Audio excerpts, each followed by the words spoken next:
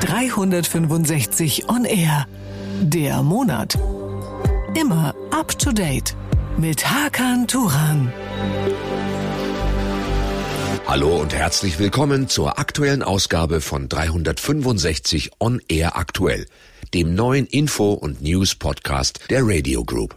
Wir sprechen hier über aktuelle Themen der Weltpolitik und heute geht's um ein Thema und um eine ganze Region in Ostasien, die geopolitisch von größter Bedeutung ist und in der sich möglicherweise die nächste große Krise der Welt anbahnt. Das ist brandaktuell und trotzdem wird kaum darüber gesprochen. 365 Top of Today. Ein Thema rundum beleuchtet. Mein Name ist Hakan Turan und ich spreche heute mit Professor Alexander Görlach. Er ist Politologe, Journalist, Publizist, Theologe und Autor. Sein jüngstes Buch heißt Alarmstufe Rot. Wie Chinas aggressive Außenpolitik im Pazifik in einen globalen Krieg führt. Ich grüße Sie. Sie sind gerade in New York, leben dort, arbeiten dort, sind aber eigentlich auf der Welt zu Hause. Stimmt das soweit? Ich finde, also zumindest fühle ich mich dadurch nicht falsch repräsentiert. Ne? Ich komme aus Deutschland, fühle mich als Europäer, habe auch noch eine Bude in Berlin, also ein bisschen mehr als ein Koffer und lebe aber derzeit in New York. Ihr Buch heißt Alarmstufe Rot mit dem Untertitel Wie Chinas aggressive Außenpolitik in einen globalen Krieg führt. Das ist jetzt kein Schauermärchen, das ist Realität, oder? Naja, also die Zukunft ist nicht der Fall, solange sie nicht eingetreten ist, ne? Sondern solche Bücher sind natürlich immer Vorhersagen, die auf dem gründen, was man im Moment an Daten vorliegen hat und an Aussagen, die man aufgrund der Daten eben treffen kann. Aber man sieht eben in den letzten 10 Jahren, seit Xi Jinping Präsident Chinas ist, dass sich das Verhalten der Volksrepublik völlig verändert hat. Sie sehen das jetzt auch im Zusammenhang mit diesem Spionageballon, also wird auch nicht mehr auf Deeskalation oder so gesetzt. Das heißt also, Sie haben schon eine Gemengelage, in der, und da geht es ja in dem Buch vor allem drum, im Westpazifik, besonders wenn es um das demokratische Taiwan geht, ein Kriegsszenario nicht ganz unwahrscheinlich ist. Bevor wir uns über diese Region im Westpazifik und das südliche und östliche chinesische Meer kümmern, Sie haben es gerade schon angesprochen, die aktuelle Entwicklung, wir haben Ballone, ja, die von den Amerikanern abgeschossen wurden, wir haben UFOs. Was ist das? Um was geht's da? Was glauben Sie, was wissen Sie, was hat das zu bedeuten? Das ist ja ein ganz aktuelles Thema. Also Xi Jinping kam 2013 ans höchste und oberste Ruder des Landes. 2014 wurde schon ein Institut gegründet, das berichtete CNN. Dieses Institut hat sich mit Leichtflugkörpern beschäftigt. Dazu gehören auch Ballone. Es ging darum, strategisch den sogenannten nahen Weltraum, das ist grob zwischen dem, wo Flugzeuge fliegen und wo das Universum quasi anfängt, diese in so 18, 20 Kilometern Höhe, diesen nahen Weltraum auch militärisch aufzurüsten und zu dominieren. Also es gibt im chinesischen Internet, auch das hat CNN berichtet, Datenbanken, in denen wissenschaftliche Artikel zu dem Thema abgelegt sind, seit 2014 über 1000 Stück. Das heißt also, was auch immer die Volksrepublik jetzt erzählt, also ihr eigenes Internet und die Daten, die zugänglich sind aus der Volksrepublik, legen gerade das Gegenteil dessen nahe, was Peking jetzt behauptet. Also das war jetzt ein 61 Meter hoher Ballon. Ist das tatsächlich als Spionage-Medium einzuschätzen oder eine einfache Provokation? Na, also im Moment, wenn ich das richtig überblicke, werden ja noch die Komponenten des abgeschossenen Ballons zusammengesetzt und bis dato ist das, was mit der Öffentlichkeit geteilt wurde, beziehungsweise auch kommuniziert wurde, geht in die Richtung, dass dieser Ballon mit Technologie ausgestattet gewesen sein soll, die zur Überwachung in der Lage sei.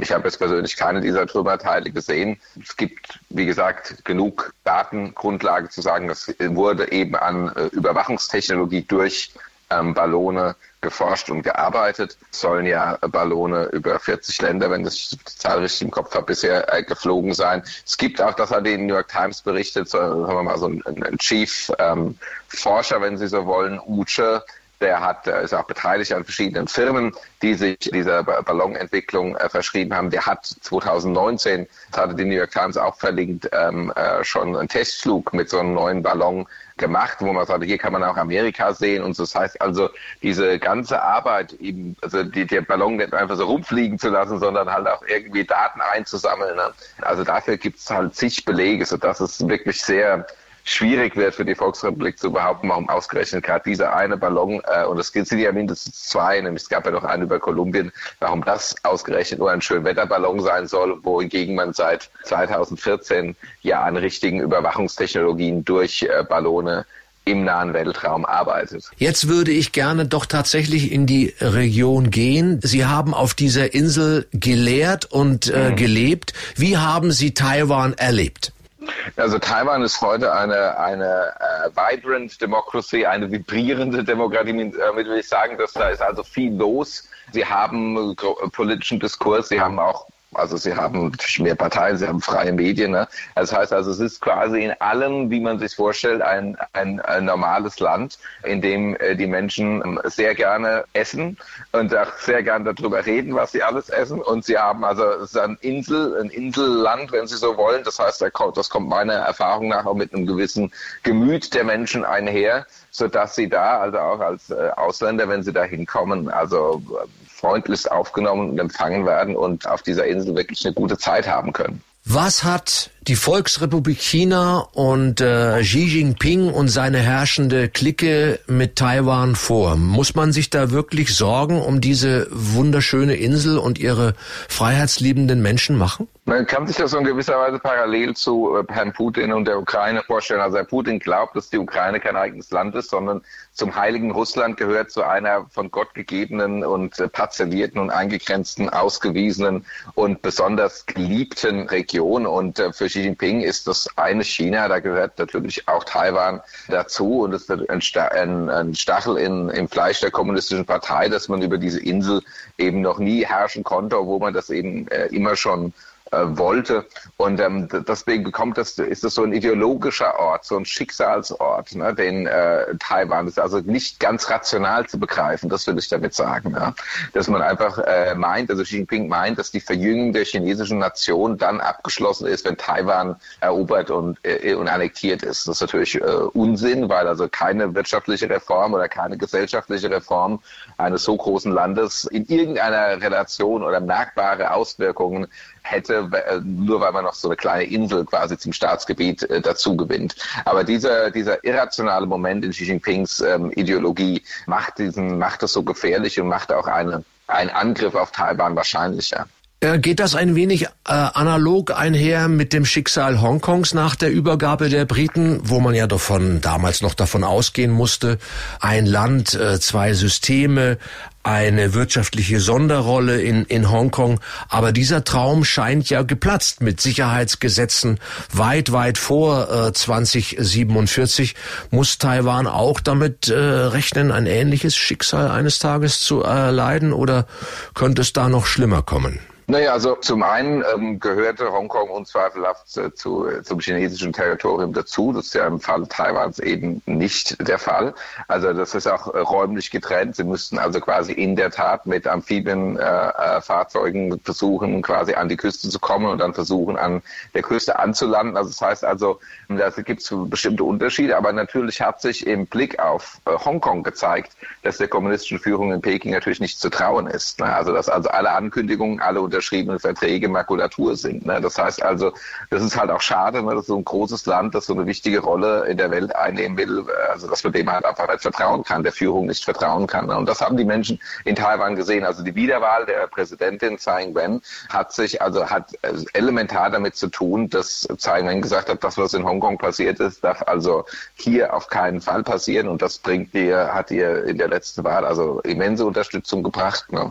Und da glaube ich schon, dass die Taiwaner sehen, was einem blüht, wenn man sich so sehr auf China einlässt. Und dieses ein Land, zwei Systeme, damit sollte ja ursprünglich Taiwan auch so ein Anschluss an die Volksrepublik schmackhaft gemacht werden. Und das war also die schlechteste Werbung, die Peking hat abgeben können für so einen Zusammenschluss nach dem, was in Hongkong passiert ist. Und da gibt es auf Taiwan eine überwältigende Mehrheit der Erwachsenen und der wählenden Bevölkerung, die das gecheckt haben, dass das garantiert die schlechteste Option wäre? Oder gibt es andere Kräfte, Akteure, politische Akteure, die sich für einen Anschluss an die Volksrepublik China aussprechen? Also die aktuell regierende Partei, die Fortschrittspartei, die DPP, hat eine andere Haltung als die konservative, die nationalistische KMT, die Kuomintang. Das ist auch die Partei, die den Bürgerkrieg gegen Mao Zedong verloren hatte und sich dann auf Taiwan zurückgezogen hat, letztendlich auch knapp 40 Jahre in einer Diktatur, Taiwan in einer Diktatur gehalten hat, bevor das Land sich 89, 90 herum, also in eine Demokratie, friedlich in eine Demokratie gemorpht ist. Aber selbst in dieser konservativen Partei, die eigentlich ein traditionell engeres Verhältnis an China anstrebt, ist es mittlerweile so, dass man sagt, also die Demokratie und die Rechtsstaatlichkeit Taiwans sind nicht verhandelbar. Das heißt also, es gibt einen Konsens, also auch bei der China-freundlicheren Partei, wenn Sie so wollen, deren oberster Vertreter gerade auch zu einem Besuch in Peking war. Das, was auch auf der Insel natürlich von der liberalen Fortschrittspartei kritisiert wurde. Aber letztendlich auch der sagt, also alles, was wir mit China machen, die Grenze ist halt unsere Demokratie und unsere Rechtsstaatlichkeit. Und da ist wahrscheinlich dann mit Peking auch wenig zu machen. Was bedeutet denn eigentlich tatsächlich der große chinesische Traum, Unterstrich der große chinesische Traum, so wie Xi Jinping ihn gerne hätte? Das sind natürlich auch alles Slogans und politische Postulate, wenn Sie so wollen. Im Prinzip ist der Aufstieg Chinas, der wirtschaftliche Aufstieg Chinas in den letzten Jahrzehnten ja von der gesamten Welt mit Erstaunen betrachtet worden und auch mit einem gewissen Respekt, also auch vor dieser Leistung, eben so ein Land zu verändern und mit hunderte Millionen Menschen aus der Armut zu befreien. Aber das gleichzeitig ging einher und vor allem und besonders seit Xi Jinping an der Macht ist, mit einem Radikalisierungsprogramm, einer Ideologisierung der gesamten Gesellschaft, also auch einer Rückbesinnung auf den Marxismus, Leninismus und das gepaart mit Überwachungstechnologie der Gegenwart, also mit Möglichkeiten, die andere Diktaturen vorher nie hatten und das hat also quasi das zum Kippen gebracht, diese Erfolgsstory, dass China durchaus hätte ein interessanter, vernünftiger Player auf der internationalen Bühne sein können. Das war also eine große Chance. Und das hat also Xi Jinping komplett vermasselt. Und im Prinzip also auch eine Umkehrbewegung eingeleitet durch den Umgang mit den Menschen in Xinjiang, die in Konzentrationslagern eingesperrt sind aufgrund ihrer Ethnie und ihrer Religion. Das muss ich einfach mal vorstellen. Das heißt also, dieser Kehrtwende in diesem Land hat also verhindert, dass man eigentlich diesen chinesischen Traum von Reform und Wohlstand, was ja eigentlich vom Rest der Welt beklatscht worden war, quasi so in den Sand gesetzt hat und aus dem Traum ein Albtraum geworden ist. Gibt es da in China eine 2- oder 3-Klassengesellschaft, so der reine Chinese und alle anderen müssen, wie Sie schreiben, sinisiert werden? Sie können sich das durchaus ein Stück weit mit so einem kolonialen Mindset vorstellen. Also zu sagen, dass die Menschen in Xinjiang sind halt unterentwickelt, aufgrund ihrer Religion und Kultur und was auch immer alles dann so passt. Aber wenn wir die quasi mit unserer chinesischen Kultur und Tradition und Schrift und Nicht-Religion in Kontakt bringen, dann werden die schon besser. Und das ist, ob das jetzt von der Gesamtgesellschaft geteilt wird, das kann ich nicht beurteilen. Also man muss davon ausgehen, dass viele Chinesinnen und Chinesen ja gar nicht wissen, was da genau und exakt in Xinjiang passiert. Also von daher wäre ich hier mit so einem Werturteil vorsichtig. Aber die Ideologie von Xi Jinping, die sieht den Han-Chinesen, und das sind ja 90% der Bevölkerung, klar vorne und die Kultur, die Han symbolisieren, das ist also auch quasi die chinesische Kultur, wenn Sie so wollen, und die Kultur der kommunistischen Partei. Wenn wir zurückgehen auf den Titel Ihres Buches, Alarmstufe Rot, die chinesische aggressive Außenpolitik, der globale Krieg, der dahin führen könnte. Wer sind denn die Akteure neben Taiwan in diesem Teil des Pazifiks und im Süd- und ostchinesischen Meer? Ja, Sie sehen, also im Prinzip ist die Frage einfach beantwortet, es sind alle. Weil China mit all seinen Nachbarn Grenzstreitigkeiten vom Zaun gebrochen hat. Es gab schon militärische Auseinandersetzungen mit Indien. Da geht es um die Himalaya-Region, wo durch das Abschmelzen der Gletscher irgendwann also auch große Trinkwasserreserven frei werden, eben für die eine oder andere Bevölkerung. Sie haben Südkorea, sie haben Japan, also da spielt Nordkorea, ein Verbündeter der Volksrepublik, natürlich auch eine Rolle. Also all diese Länder haben angekündigt, mit oder ohne USA, Japan, Südkorea, ihr Militärbudget aufzustocken. Indien hat auch neue Atom-U-Boote gekauft. Taiwan hat neue Waffen bestellt. Das heißt also, diese Gefahr durch China ist also durchaus jetzt nicht nur so eine Hypothese. Wenn Sie auf die Philippinen schauen, die Spratly-Inseln, die zu den Philippinen gehören, sind teilweise besetzt von chinesischen Söldnern. China hat Inseln aufschütten lassen in diesem Teil des Meeres und militarisiert, um künftig eben den ganzen Welthandel, der da durchläuft, kontrollieren zu können. Also das heißt, die ganze Region ist im Prinzip im Aufruhr. Und die Amerikaner sind von den Philippinen bis Japan, also auch die klassischen Verbündeten dieser Länder. Und man muss ja ganz klar sagen, dass in diesem Widerstreit zwischen China und Amerika Xi Jinping ja nicht gelungen ist, was er wollte, nämlich die Amerikaner aus dieser Weltregion zu vertreiben. Putin wollte ja auch die westliche Allianz mit dem Angriff auf die Ukraine schwächen. Also auch das ist nicht gelungen. Ne? Im Moment sind die Amerikaner aufgrund des Tuns von Xi Jinping stärker denn je in dieser Region nachgefragt und gewollt. Das heißt also, in dieser Hinsicht ist sozusagen rechtzeitig noch den Menschen oder den politisch Verantwortlichen im Westpazifik klar geworden, dass man sich gegen China positionieren muss. Geht es eigentlich nicht mehr um das Ob, sondern nur noch um das Wann dieser Konflikt militärisch wird und ausbricht und vielleicht zu einem Flächenbrand wird? Also ich glaube, dass man in so einer Situation immer 3 Szenarien parat halten muss. Wenn es super läuft, wenn es okay läuft und wenn es richtig schlecht läuft. Ne? Das heißt also sozusagen, dass man von keinem Szenario überrascht wird. Also ein Krieg im Westpazifik ist nicht zwingend. Ne? Also er ist im Moment wahrscheinlich, aber er ist auf keinen Fall zwingend. Das heißt, man kann also immer noch genug versuchen zu tun, um das zu verändern. Und wie dieser Krieg gegen Taiwan aussehen könnte, das hat also jetzt verschiedenste Szenarien. Ne? Wir haben im letzten August gesehen, dass China schon versucht hat zu üben, wie eine Blockade Taiwans aussehen könnte. Das heißt, wenn sie Taiwan wirtschaftlich blockieren, das heißt dann auch Energiezufuhr wird dadurch blockiert. Das heißt, gehen also nach ein paar Wochen auf Taiwan halt die Lichter aus und so. Das heißt also, sie müssen jetzt nicht unbedingt ein Flächenbombardement über die taiwanesischen Städte bringen, um Taiwan versuchen, Taiwan in die Knie zu zwingen. Aber auch das wird natürlich in Militärkreisen diskutiert. Ne? Also ich glaube, dass Xi Jinping irgendetwas im Zusammenhang mit Taiwan tun muss, weil er das selbst so vollmundig angekündigt hat, ist klar. Wann das geschieht und mit welcher Intensität das geschieht, ist unklar. Es gibt auch einige kleine Inseln, die zu Taiwan gehören, aber direkt vor der Küste der Volksrepublik liegen.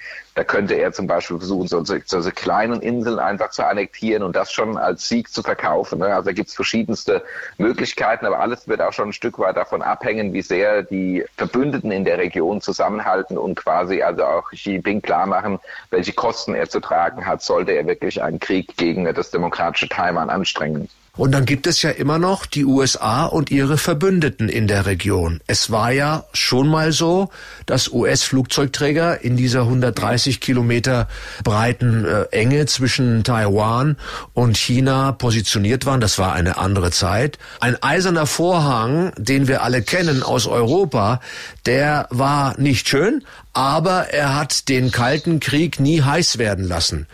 Ist das aus Ihrer Sicht der Dinge, und Sie beschäftigen sich intensiv damit, vielleicht auch ein mögliches Szenario der Zukunft, dass dort dauerhaft große Flottenverbände stationiert werden, die als Abschreckung, als Art eiserner Meeresvorhang dienen könnten?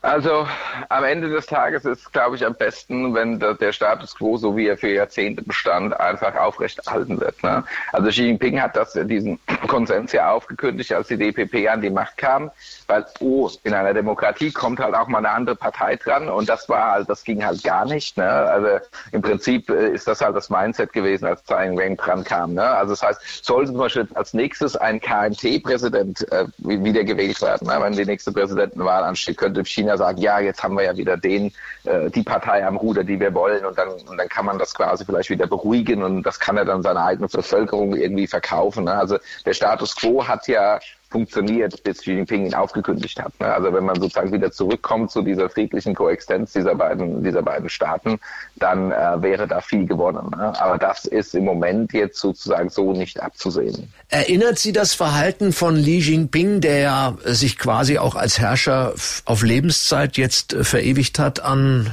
andere Zeiten der Menschheitsgeschichte? Also ich nehme an, ich weiß, worauf Sie anspielen. Also es geht ja darum zu qualifizieren, was für ein Regime quasi Xi Jinping jetzt anführt. Ne? Und man kann schon sagen, dass die Militarisierung, aber auch die Zuspitzung auf einen absoluten Personenkult, ne, wie es seit Mao eben nicht mehr der Fall war, natürlich Züge des Faschismus trägt. Ne? Also das ist ja, das ist quasi evident, das ist selbst evident. Ne? Und das ist quasi eine, ja, wenn Sie die Definitionen für Faschismus nehmen, also Personenkult, Militarisierung und dergleichen, ne, dann ist das kennzeichnet das natürlich die Herrschaft Xi Jinpings. Es geht ja auch in seiner Lesart und wie er mit seinem eigenen Volk umgeht, auch in der Außenwirkung der Vergangenheit sehr viel um Ehre und um Schande. Da sind Dinge passiert, die man gerne ausmerzen würde. Also das erinnert schon sehr an eine gewisse Rhetorik, die wir alle kennen. Das macht schon Sorge ein wenig. Naja, also aber wissen Sie, das ist natürlich jetzt auch das sehen wir jetzt mit unserer Brille und das ist auch nicht ganz falsch, aber letztendlich ist das eine Anknüpfung an die Zeit Maos und das ist schon schlimm genug, ne, mit Millionen von Hungertoten, ne, mit mit verschiedensten Menschenrechtsverletzungen. Die Liste ist lang, ne? Also quasi, dass Xi Jinping sich als neuer Mao sieht, ist schon schlimm genug. Da brauchen wir jetzt also auch gar nicht den europäischen Faschismus noch mit ins Boot zu holen, um sozusagen mit unserer Brille noch mal klarer zu ziehen oder besser zu verstehen. Ne? Also dieser Umbau in eine komplett überwachte totalitäre Gesellschaft ist etwas, was einem also auch ohne Mussolini und Hitler und Franco Angst machen sollte. Und da ist die Volksrepublik China und ihre herrschende Clique ganz weit vorne. Also selbst wenn man nur einen kleinen Teil der technischen Möglichkeiten mal auf einer Liste von oben nach unten liest, das ist ja furchterregend. Sie haben das ja teilweise auch selbst erlebt, wenn Sie in China waren oder in Hongkong. An manchen Orten spricht man nicht das aus, was man sprechen möchte, oder? Also was wirklich so eine ganz interessante oder auch schrecklich, weiß ich jetzt nicht, ob ich es sagen, aber also Erfahrung war, ne, dann steigen wir in so ein Didi, das ist so das Äquivalent zum Über, ne, und da sagt meine Begleitung sagt dann so, und du musst schon aufpassen, was du sagst, weil hier wird jedes Gespräch aufgezeichnet. Ne? Das heißt also, wenn ich jetzt ein Stichwort sage wie Taiwan oder so, dann mag das irgendwo bei der Surveillance aufpoppen und dann wird dieses Gespräch untersucht und wer hat das gesagt und wo sind die Leute hingefahren und so. Das heißt also, Sie können also nicht mal im Taxi, ne, also hinten drin sitzen und über irgendwas mit Ihren Freunden reden. Ne? Und das verändert natürlich was an der Stimmung. Ist ja vollkommen klar, wenn Sie jederzeit aufpassen müssen im öffentlichen Raum, wo Sie sind, vielleicht sogar in Ihrer eigenen Bude. Ne? Also die KP hat ja so Drohnen auf und abgeschickt an den Hochhäusern, um die Leute zu beobachten, ob die auch wirklich die Quarantäne einhalten und so. Ne? Also das ist schon beängstigend, ja. Aber, bitte korrigieren Sie mich, wenn ich da völlig falsch liege, aber es hat sich auch gezeigt, dass, wenn das echte und groß angelegte Proteste waren, gerade jetzt in den letzten Monaten gegenüber den harschen Corona-Regeln, die KP da ausgerufen hat, dass sich doch was verändert hat. Oder war das nur Schau?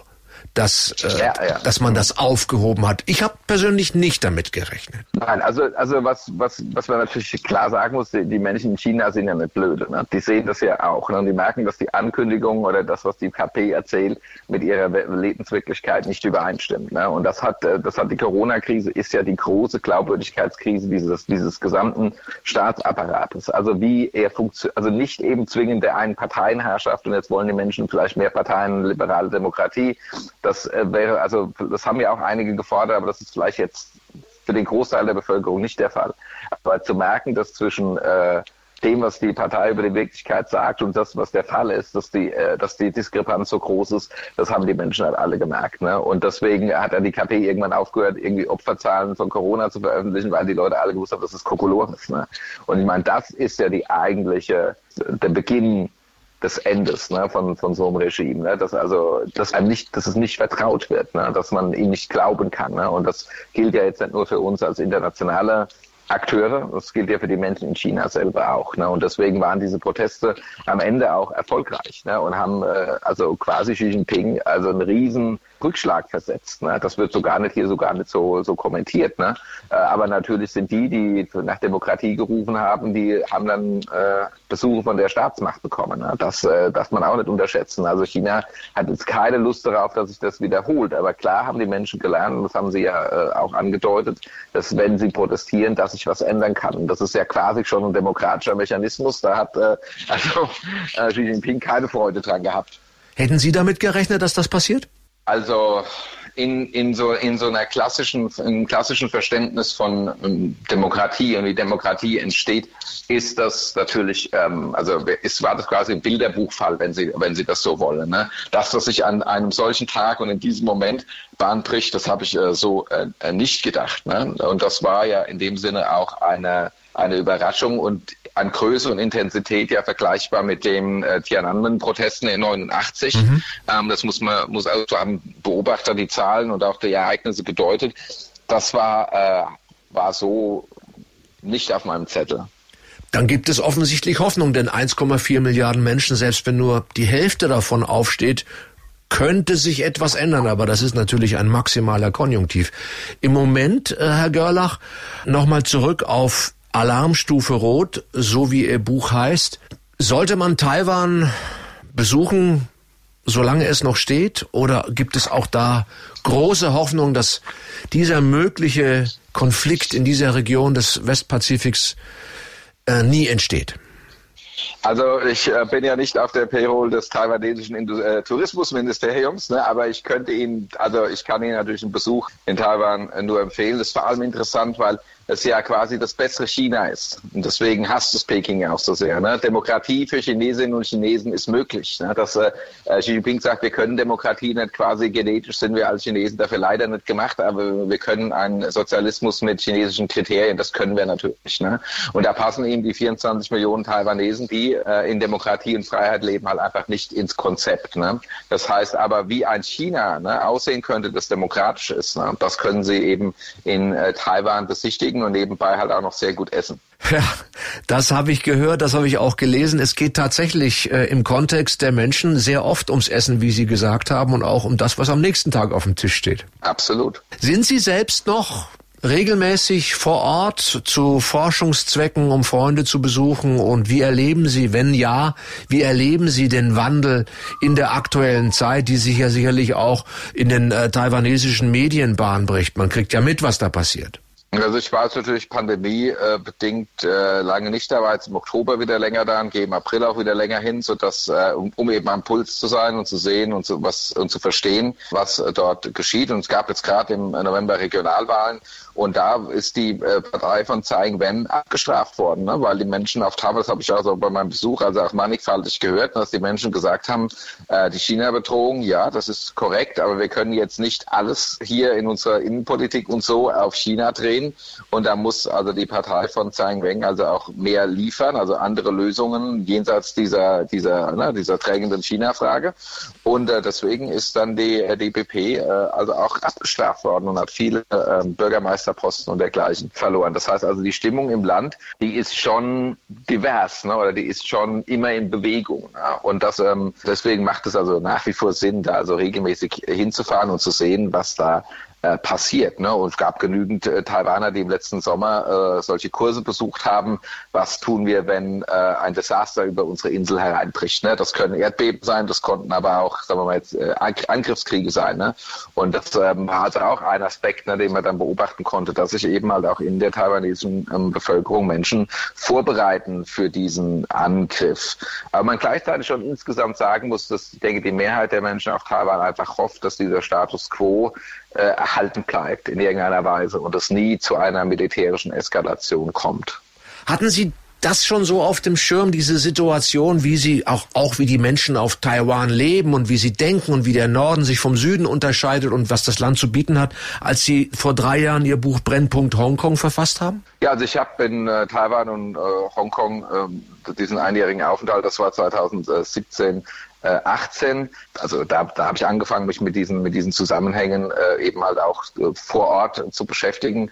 Von daher habe ich diese beiden Orte auch immer immer zusammen gedacht, ne, in der Peripherie Pekings, ne, wie gehen quasi demokratische Gebilde mit diesem Aufstieg dieses totalitär gesinnten Regimes von Xi Jinping um. Ne? Würde eine flächendeckendere Berichterstattung über Taiwan und die Verhältnisse auch über diese Region, die anderen Tigerstaaten, da gibt es ja viele mächtige und einflussreiche Player in dieser Region, würde das auch bei uns hier in Deutschland helfen, das alles ein bisschen besser einordnen zu können und besser zu verstehen? Na, in Deutschland gilt, was wahrscheinlich in jedem Land gilt, dass halt Innenpolitik immer die Außenpolitik sticht. Also es ist schwierig generell, ob das jetzt irgendwie, was ist denn passiert in Mexiko oder Chile oder in Argentinien, ne?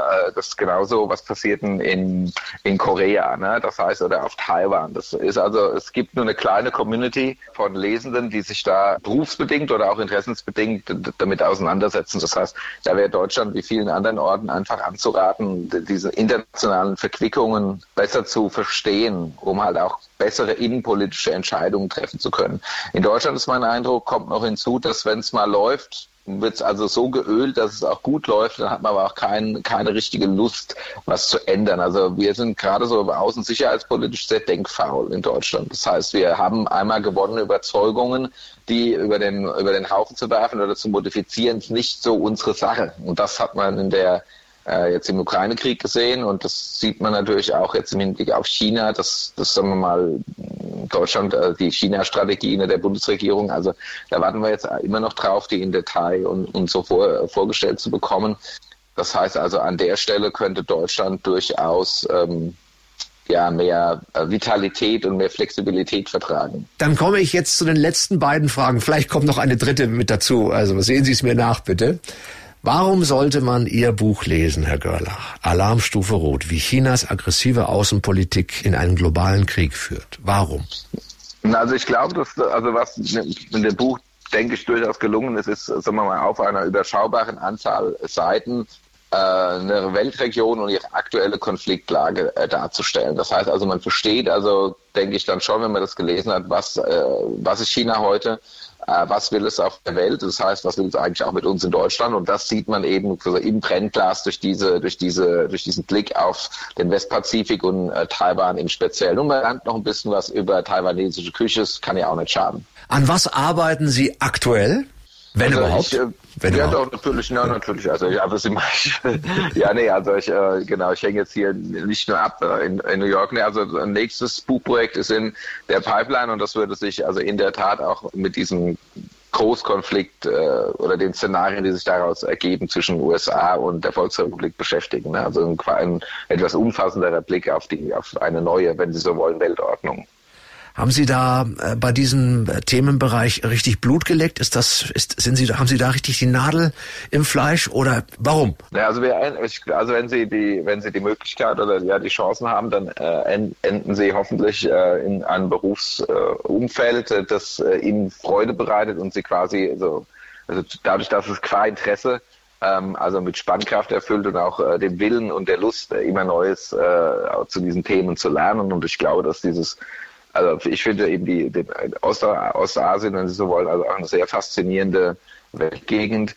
Sie ist so verschieden von unserer, also die römische und die griechische Antike, das Christentum, die Renaissance und die Aufklärung, ne, das sind also alles Phänomene, die viel später erst dort rezipiert wurden oder da auch gar nicht in Diskursen vorkommen. Das unterscheidet es nochmal, sage ich mal, von Lateinamerika, das durch die hispanische, portugiesische Kolonialgeschichte irgendwann recht zügig quasi an das angedockt ist, was sozusagen auch in Europa passiert. Ne. Und zum Beispiel die Abwesenheit ganzer Diskurse, wie zum Beispiel des Nahostkonfliktes, der einfach aufgrund der Tatsache, dass keine monotheistischen Länder sind, die kulturell oder topografisch jetzt in irgendeiner Weise nahe und in Bezug zum Heiligen Land stehen. Ne? Es kommt gar nicht vor. Ne? Oder Diskussionen, die wir hatten in der The War on Terror, ne? Mit dem Islamismus nach 9/11, ne? Das kommt da auch in der Weise nicht vor. Ne? Das heißt, sie haben da also eine ganz andere Kulturwelt und doch sind wir über Demokratie, Freiheit und Menschenrechte miteinander verbunden. Das heißt also, obwohl das Gesellschaften sind, die in vielerlei Weise verschiedenen Grundmustern, ethischen Überzeugungen, religiösen Überzeugungen funktionieren, sind wir doch durch den Geist der Freiheit und der Menschenrechte eben miteinander verbunden. Ne? Und das finde ich also wird gerade in so einem, wenn Sie nach Taiwan oder nach Korea oder nach Japan schauen, also quasi evident, ne? Dass wir quasi maximal verschieden und doch vereint sind. Sie sind da richtig on fire. Also man hört die totale Begeisterung. Das finde ich großartig. Wer unterstützt Sie da? Also ich meinte damit natürlich in erster Linie, da gibt es schon so einen Zirkel, der wie ein Schwarm, mal größer, mal kleiner ist. Da kommen neu dazu, mit denen man sich austauscht. Denn am Ende mündet Ihre Arbeit möglicherweise in das nächste Buch. Und dann tauscht man sich ja vorher auch mal ein bisschen aus und klopft vielleicht auch mal ein wenig ab. Was denkst du, was hältst du davon, wie ich das so geschrieben habe? Also in dem Sinne sind also akademisches Arbeiten und journalistisches Arbeiten verwandt. Und das sind da die beiden, sag ich jetzt mal, Bereiche, in denen ich arbeite oder tätig bin. Ne? Und das, also eine Grundneugier, also auch die Bereitschaft, eine These aufzustellen, diese These zu revidieren, zu erweitern, ja? also auch methodisch an Antworten zu arbeiten und die dann aber in einer Weise so zu verschriftlichen dass sie halt auch von Menschen verstanden werden. Ne? Und das ist also auch eine Übersetzungsleistung, ne, für eine Gesamtgesellschaft. Ne? Also ich glaube, das ist schon was ich an meiner Arbeit, was mich freut. Und da ist natürlich absolut unerlässlich, dass sie mit anderen Menschen diskutieren, ne, und die treffen und deren Thesen aufnehmen und quasi versuchen, mit ihren zu in Verhältnis zu setzen. Also das gehört schon dazu und dafür sind Universitäten und Thinktanks und Begegnungsorte in den USA natürlich also eine sehr gute Adresse. Dann wünschen wir uns alle, dass die Region und nicht nur die ein relativ friedlicher Ort bleibt, denn die Folgen wären fatal. Für Sie alles Gute, auch für die Zukunft. Ich habe das Geld gerne ausgegeben für Ihr Buch, ist bei Hoffmann und Campe erschienen. Es hat sich gelohnt. Ich habe es verschlungen. Das darf ich am Ende einfach auch mal sagen. Anerkennung ist, was man aussprechen darf. Und dann freuen wir uns, wenn wir wieder voneinander hören, außer Sie sagen, um Gottes Willen, was war denn das für ein Gespräch? Spätestens dann, wenn es klappt, wenn Ihr nächstes Buch da ist. Also bei uns zu Hause im schönen Rheinhessen sagt man, gegen Lob kann man sich nicht wehren. Da danke ich Ihnen, also dass Ihnen das Lesen meines Buchs so viel Freude bereitet hat und freue mich, wenn wir uns mal wieder hören. Ganz herzlichen Dank, Alexander Görlach, und alles Gute. Beste Grüße nach New York. Viel Erfolg bei all dem, was Sie tun, und natürlich eine gute Zeit. Danke Ihnen auch. Alles Gute für Sie. Und das war die aktuelle Folge des Info-Podcasts der Radio Group. Hier ist 365 On Air aktuell. Ich bin Hakan Turan und freue mich auf das nächste spannende Thema im nächsten Monat. Hoffentlich wieder mit Ihnen und euch. Bis dahin. Vielen Dank fürs Zuhören und gerne den Podcast abonnieren und teilen. Bis zum nächsten Mal. Immer up to date mit Hakan Turan. 365 On Air.